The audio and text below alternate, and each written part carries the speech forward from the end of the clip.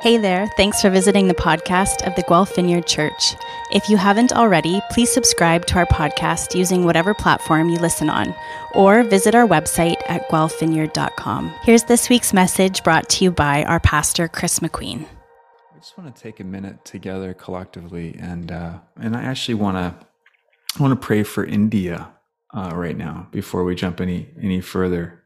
It is insane the level of just suffering that nation is going through, and it was difficult for me because, before it kind of started to hit the newsreels hard, a dear friend of mine who I used to work with in Toronto, she and her husband were from India, and we worked together for about 6 months or whatever, but really made a strong connection, and then they moved back.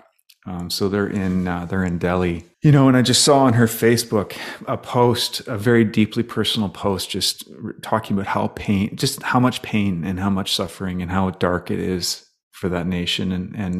And so just, these are my friends. So if we can together, just pray for that country in particular. And I mean, the world in general, I know that there's a lot of need, but Lord Jesus, we ask that you would come into this nation. And Lord, we pray that you would give their leadership, their political leadership, we pray that you'd give them great will and wisdom, compassion. Lord, we ask that you would bring your mercy to that part of the world. Lord, to the many who are suffering, to the many who are dying, Lord, to the families that are surrounding them. Jesus, that you would be near and present. And we ask, Lord, that your spirit would move in that nation. We pray that you would deliver them from this scourge. And Lord, we ask as well that you would open up the channels so that that you'd be able to, that you protect them, and that would be both through your spirit, as I have seen you do with my own eyes in that nation, and Lord, that it would also be through great efficiency in bringing the vaccination to these people. We just pray for them right now, Lord. Have mercy, Lord, have mercy. Amen. Yeah, it just remains to be crazy times, challenging times, in all of this. I know there's so much more that we could be praying for with regards to just the need of this time. But yeah.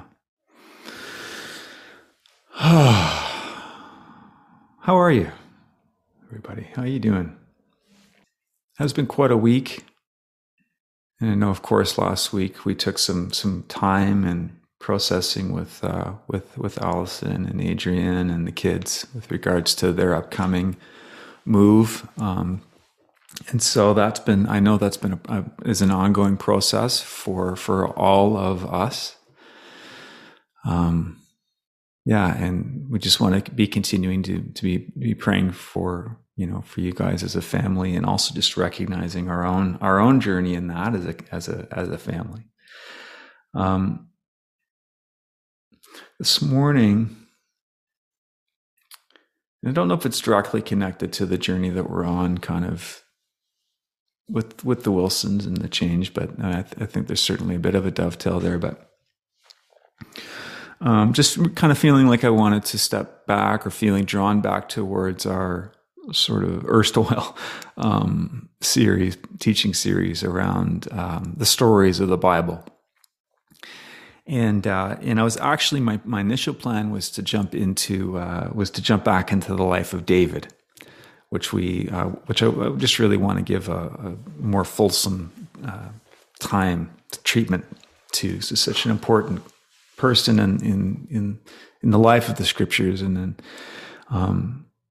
in the kind of prefiguring and invitation of Jesus.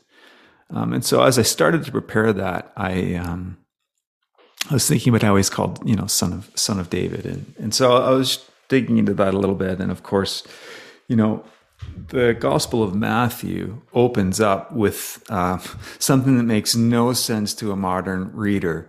The Gospel of Matthew opens up with a genealogy. Now, how many of you guys love your genealogies in the Bible? Like if you get to a genealogy, how many of your reading slows down and you just really dig in and do a deep word study? Am I getting any amens here? Yeah.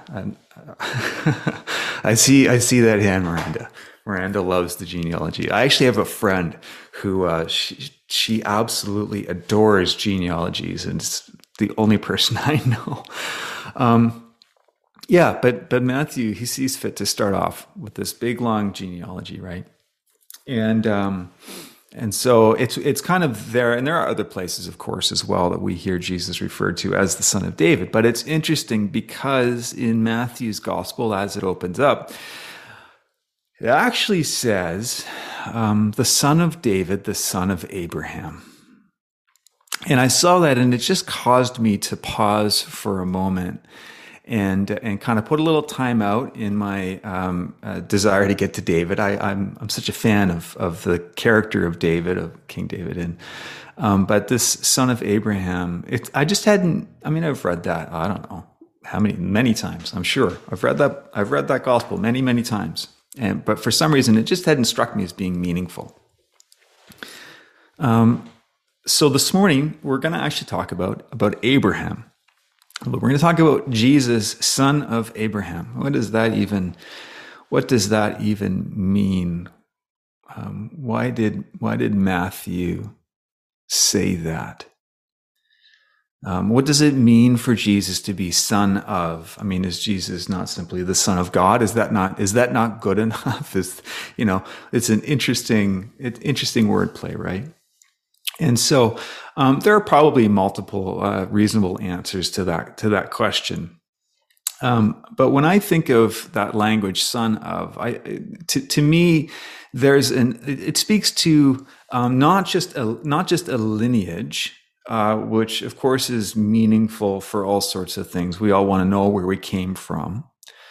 But it actually speaks to something greater. It speaks to an inheritance, one who carries the line of, and as I think we're going to see, one who carries the promise of, one who carries the thing that defined Abraham, the things that Abraham carried or introduced. In Jesus, who, as we know from the scriptures, scriptures say that Jesus sums all things up into himself, right? There's a all thingsness to Jesus, a fulfillment that's in Jesus. And so there's something about Jesus that is a fulfillment of something that began, that was birthed in the life of Abraham. And so that's what we're going to talk a little bit about this morning. As with many of the biblical characters that we're going to talk through here, this will be an ongoing. This will be like every so often we're going to do a Bible story, stories of the Bible morning. Hebrews 11. It doesn't capture all of the meaningful characters of the scriptures by any stretch. But it does highlight on some of the majors, right? And of course, Hebrews 11 it's the great faith passage. It's the heroes of the faith. And we've referenced it before, and we'll reference it again, I'm sure. But I kind of want to open with that. But firstly, it's just super interesting here. So when you think of Abraham, Abraham gets, there, I changed where my reference point was here. Okay, so Abraham gets introduced here, right? Right near the beginning of the book. Basically chapter 12 of Genesis. And Hebrews 11, again, my references, I had this all pegged up. This is close enough. There we go. Hebrews 11 is right near the end of the book, right? So when we're talking about the promise of Abraham that's summed up in Jesus, that represents a massive, that's basically almost the entirety of the scriptures right here, right? This is major. And I don't know if you read the blurbs that come out in the e-news, but in there I kind of make this claim, that it's both true of David, but it's also true of Abraham, that without a knowledge of who Abraham is and the promise in the story, it's almost impossible for us to have any sense of scale or the grandeur or the nature of who Jesus was and is in the scheme of God's purposes. Like this is major and significant stuff. And so in Hebrews, when the author of Hebrews looks to sum up the life of Abraham, I think it bears paying attention to, because there's a long history, and the author of Hebrews, the boldness to be able to interpret Abraham and to say, we've got the measure of the man here. It's not a small thing. It's a very bold and brash thing. So I'm just going to read what Hebrews 11 has to say about Abraham. By faith, Abraham, when called to go to a place that he would later receive as his inheritance, he obeyed and went, even though he did not know where he was going. By faith, he made his home in the promised land like a stranger in a foreign country. He lived in tents, as did Isaac and Jacob, who were heirs with him of the same promise. For he was looking forward to the city with foundations, whose architect and builder is God. And by faith, even Sarah, who was past childbearing age, was enabled to bear children because she considered him faithful who had made the promise, him being God.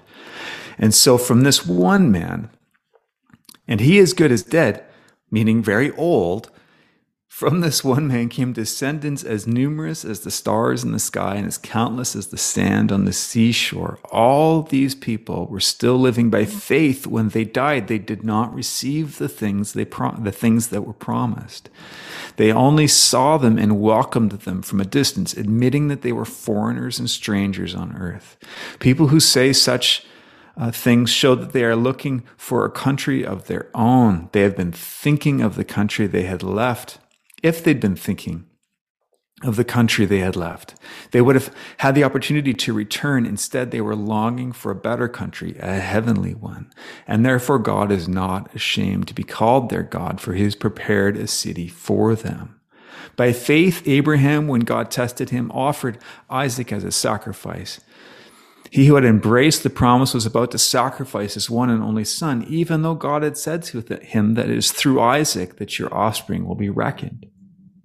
Abraham reasoned that God could even raise the dead, and so in a manner of speaking, he did receive Isaac back from the dead, back from death.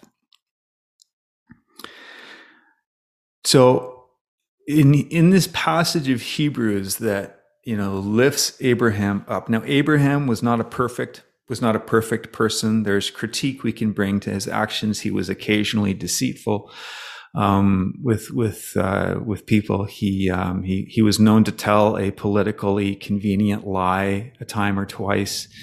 But there's this idea that God saw his faith, his trust, his adherence to a promise, and credited it to him as a kind of righteousness.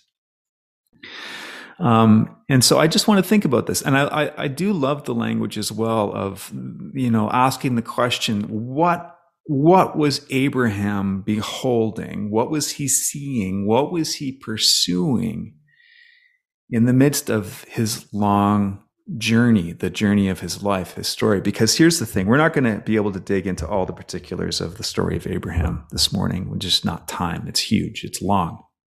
It's worth reading over and over again. But Abraham was a man who journeyed an awful lot. He was the equivalent in his day of a world traveler. I kind of pulled up Google Earth this morning and was kind of mapping out the journey that they have him take. And, he journeyed in his lifetime over 2,500 kilometers by foot in a fairly hostile environment. He was not in an air-conditioned bus or vehicle. He was taking family often with him. He was traveling with everything that he owned. It's an epic journey. He basically goes around this massive desert area, the desert that is what we think of when we think of the wilderness that Jesus was in. He circumnavigates a good chunk of that in his journey, and he does it as an old man. Initially he's following his father, his dad. And he kind of hears that they're supposed to go to the land of Canaan, and we're not going to dig too deep into this, but the land of Canaan is from the time of Noah. You kind of have this. There's a curse that comes on that land, and there's sort of this redemptive story of God saying, "I'm going to give this land to you."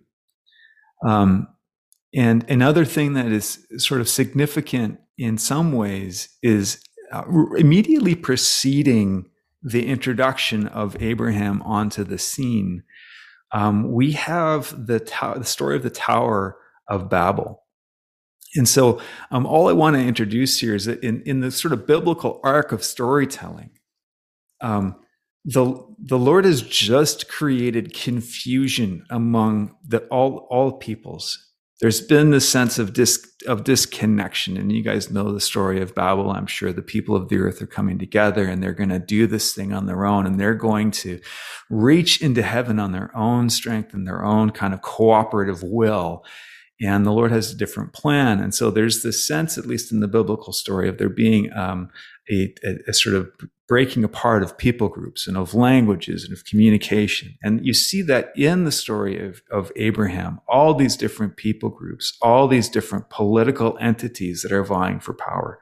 And this is the context in which Abraham starts out his journey, and he receives a promise, and he receives it in the land of Ur.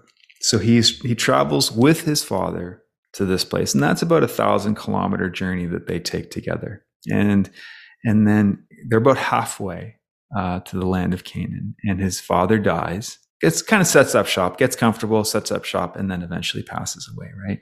And Abraham gets his own call to follow, his own.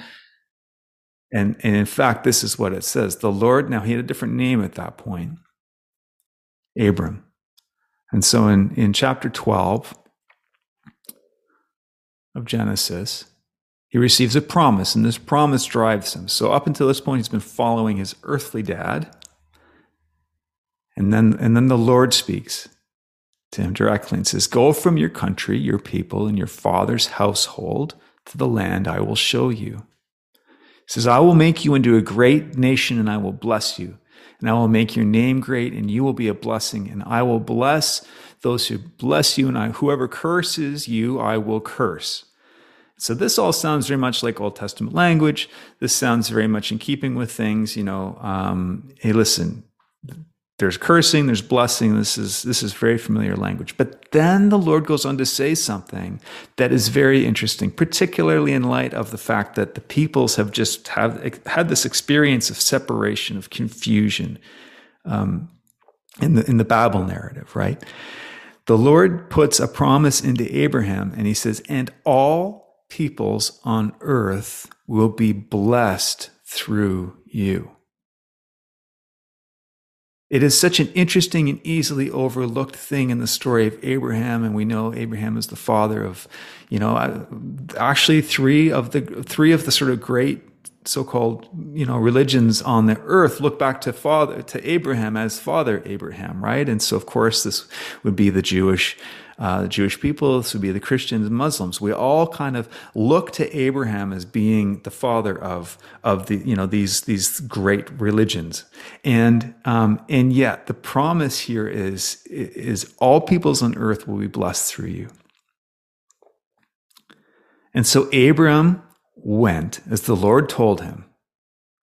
And he was 75 years. I'm sorry, it was Haran that he was in, not Ur. He's 75 years old. And so he sets out on this journey, right? The following into, like, this promise that beckons us forward is the thing that has really grabbed me in thinking about the life of Abraham. And there are a couple of things that I want to highlight in his story. So it does not take long before Abram, soon to be Abraham, becomes very wealthy and rich. He has means, he is self-sustaining, and as he goes on, he encounters different areas of conflict. And out of each of these conflicts, or many of them at least, he walks away an enriched individual materially, right? He and Sarah, his wife, they are not able to conceive a child initially, not until she's not until much later. So there's the sense of lack that they're dealing with, but there's a continual, I guess my point is, at any point, Abraham had the capacity to settle and to be comfortable. And yet something in the promise refused him that option, or he refused that option. And he carries on forward following the invitation of the Lord. And what's interesting is the number of times that the Lord essentially restates the same promise with subtle variations, subtle differences here and there, right?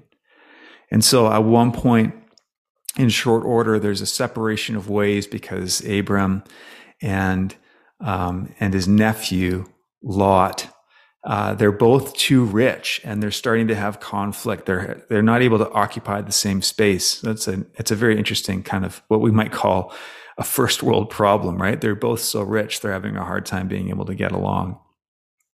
And so they have a parting of ways. Relationally, they're okay, but it's slightly complicated.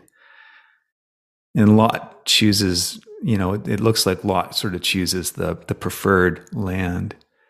But then the word of the Lord comes to Abram in a vision, and he says, don't be afraid.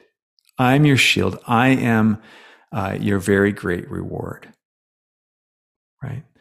And then he carries on and he restates the promise. A son who is your own flesh and blood will be your heir, because Abram was concerned. He didn't have an heir. It was going to go to another relative, everything that he had acquired. And even, I guess, his sense of the purpose and the promise that God had called him for. Right? He says, no, a son who's your own flesh and blood is going to be your heir. And he took him outside and he said, look up to the sky and count the stars, if indeed you can count them. And we know that he couldn't. There's a lot of them. And he said, so shall your offspring be. And Abram believed the Lord. And this is where we get this thing. And it was credited to him as righteousness. Right? But there's this sort of, in the face of adversity, the promise comes to him again. And it's an insane promise, right? It's like beyond measure. It's a promise that is beyond measure. And so Abram, one of the hang-ups that Abram has a number of different times is that he tries to enact the promise. He believes God so much, and he trusts God so much, but he also thinks that he's got a pretty good read on things. And so there's a number of times where he tries to enact the promises of God himself, and he tries to figure it out. He says, well, if Sarah can't have children, then we're going to do this we're going to try this another way. And he creates a number of messes, relational messes in his life, trying to make God's promises happen. And yet, the promise stays true. The Lord continues, right? And so, here a little bit later in Genesis 17, when Abraham was 99 years old, the Lord, so, in our understanding of this, we're talking like older than, Queen Elizabeth, right? Like, he's pretty old. The Lord appeared to him and said, I am God Almighty. Walk before me faithfully and be blameless. And then I will make my covenant between me and you and will greatly increase your numbers. Abram fell face down, and God said to him, as for me, this is my covenant with you. You will be the father of many nations. And then he changes his name. No longer will you be called Abram. Your name will be Abraham, for I have made you a father of many nations. I will make you very fruitful. I will make nations of you, and kings will come from you. I will establish my covenant as an everlasting covenant between me and you and your descendants after you for the generations to come, to be your God and the God of your descendants after you. The whole land of Canaan, where you are now, where you reside as a foreigner, I will give you as an everlasting possession to you and your descendants after you, and I will be their God. Again, it's this restated thing, right? And there's a sense of this everlastingness. And that's why I think it's important to look at the scope of the scriptures and kind of go, wow, if you bookend these things, this is like very, very significant. Everlasting.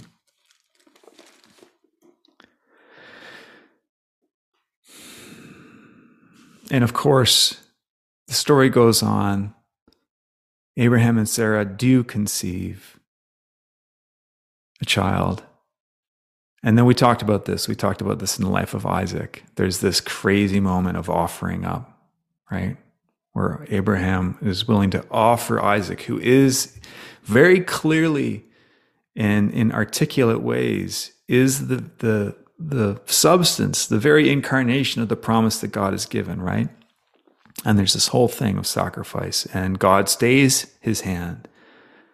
Right. And I'm just going to get to the, and restates, through you, your offspring, through your offspring, Abraham, all nations on earth will be blessed because you have obeyed me. Now,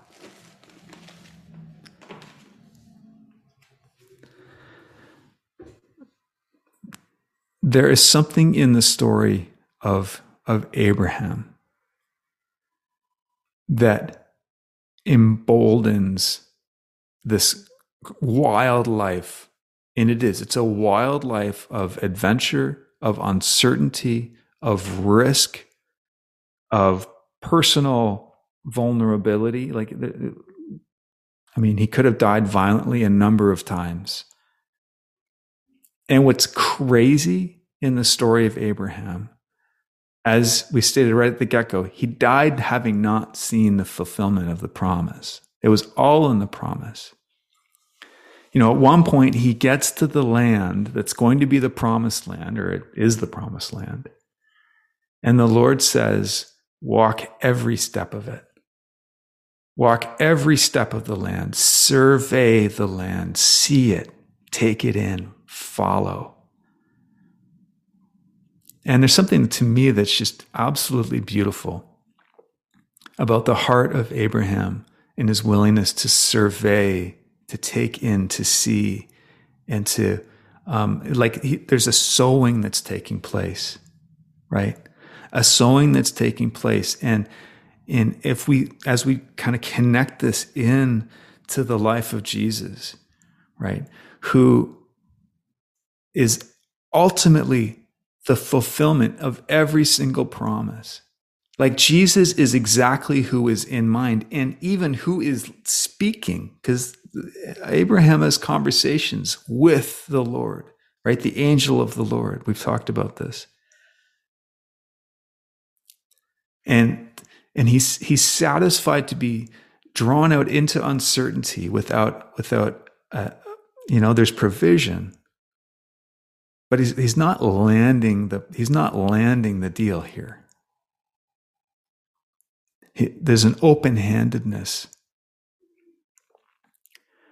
And I feel really compelled by this because I'm trying to understand in our day, in our time, in our culture, I want to see the fruit of the move of God. We sang that not so long ago. Do again in our day, right?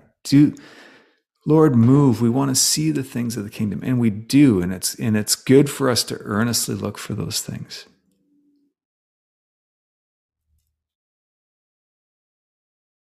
And at the same time,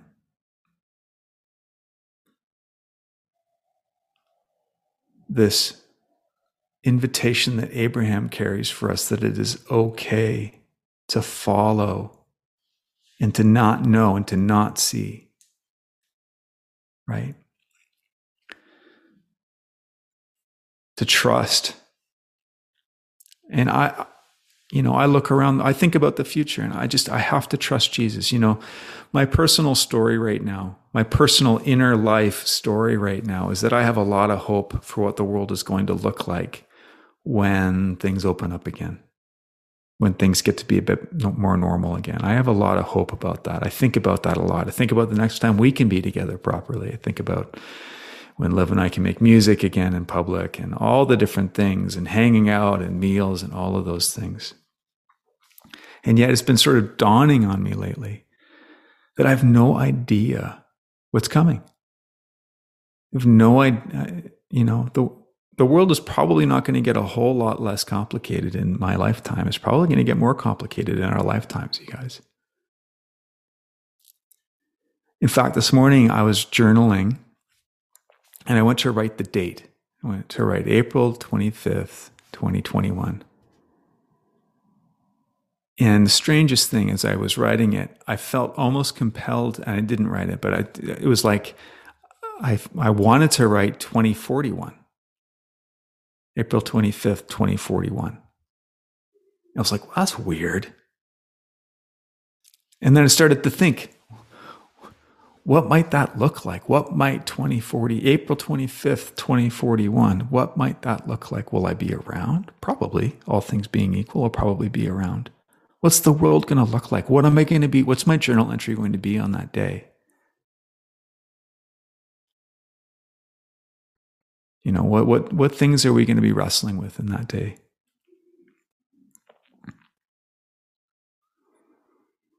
And the reality is, we don't know. And so there's a peace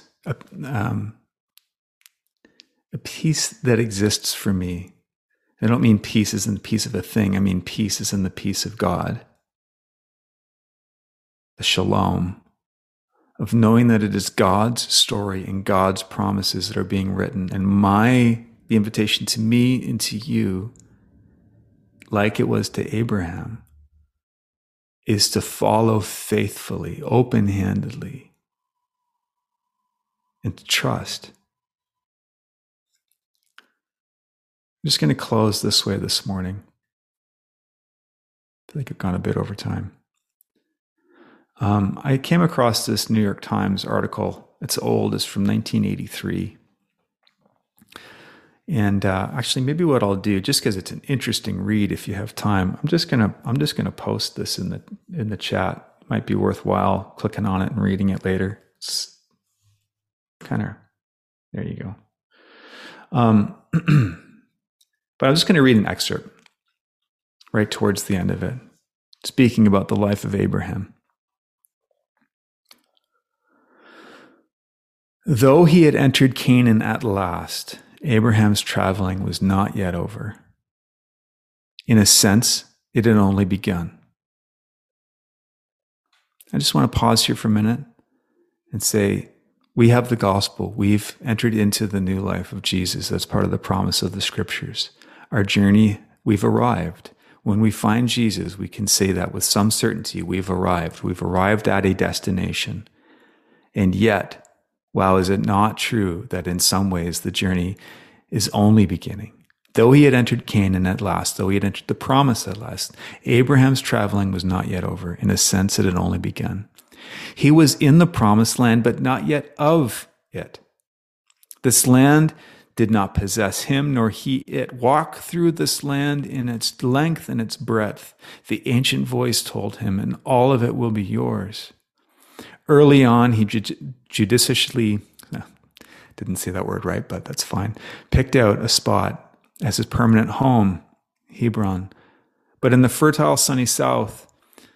And then he did again as God said. He traveled his land as if the very condition of its belonging to him and his descendants was that he cover every square inch of it, live in every quarter of it, journey to the lands bordering it, Egypt, the territories of modern Jordan, the Gaza Strip, of Lebanon, of Syria. Nowhere can you travel there that he didn't. Nowhere do modern Israelis live that he didn't live. Nowhere do they fight today for survival that he didn't fight for survival. He talked with God, with angels, with Pharaoh, with kings, with princes, with Bedouins, in palaces, in towns, in huts, in tents, in the open fields. He could use honeyed words, the subtle understatement of bargaining, the diplomatic lie, the threat. He arbitrated the division of vast properties. He accumulated gold, silver, copper, real estate, herds of cattle. He led his own army, fought pitched battles, asked for no quarter from lethal enemies, and gave them none. Although he pleaded naggingly with God to have compassion on men whose vile wickedness he deplored. For he hated human waste. At the age of 100, he fathered a famous son, Isaac, and fetched a bride, Rebekah, for him from 2,000 miles away. When his own wife, Sarah, died, for the sake of more children, he took a second wife and fathered whole tribes that still live today in Jordan, Syria, Libya, and North Africa. That's quite a dense couple of paragraphs in the life of Abraham. But we're going to close out just with this reflection.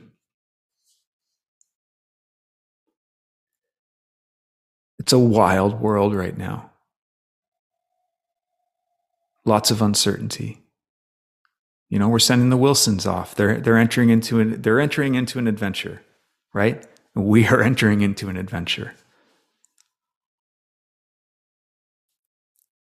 There's a subduing that we want to see. And I'm not talking about domination, but I'm just talking about the flourishing life of God in our communities.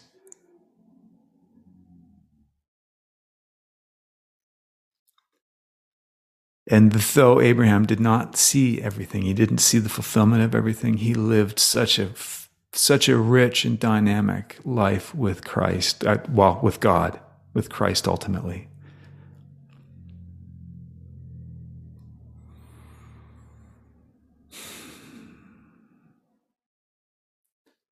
And so this morning, Lord,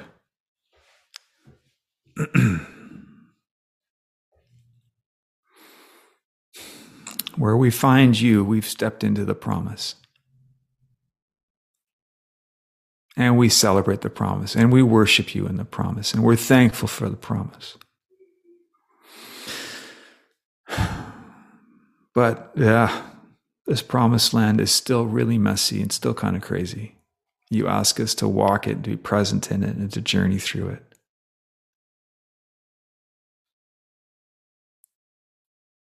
Lord, would you make us stout-hearted like our father Abraham was? Would you tether us to the promise? And not just the promise of personal flourishing, but the promise of your flourishing, that all people would be blessed through your work, that would be blessed through your work in us. Would you tether us to that promise?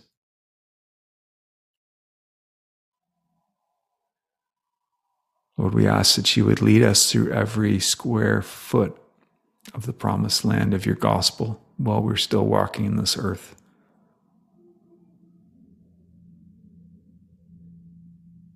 Help us to see and to recognize the big story, the long story, the slow story.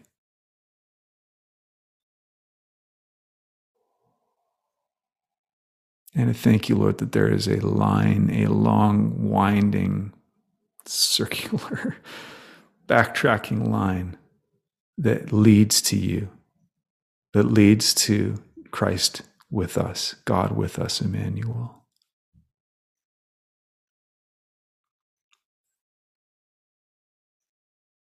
Thank you, Jesus.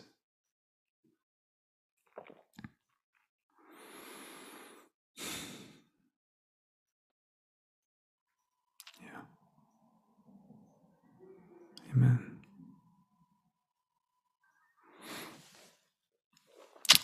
So this morning, in closing out the feed, I bless you. It's always a funny thing to say. I always want to include myself in that. Bless us to be people of the promise. I think there's something in that for us in a time of want. All right, so may God go with you. If you're watching on one of the live streams, I'm just going to close this out now. So be well, and peace.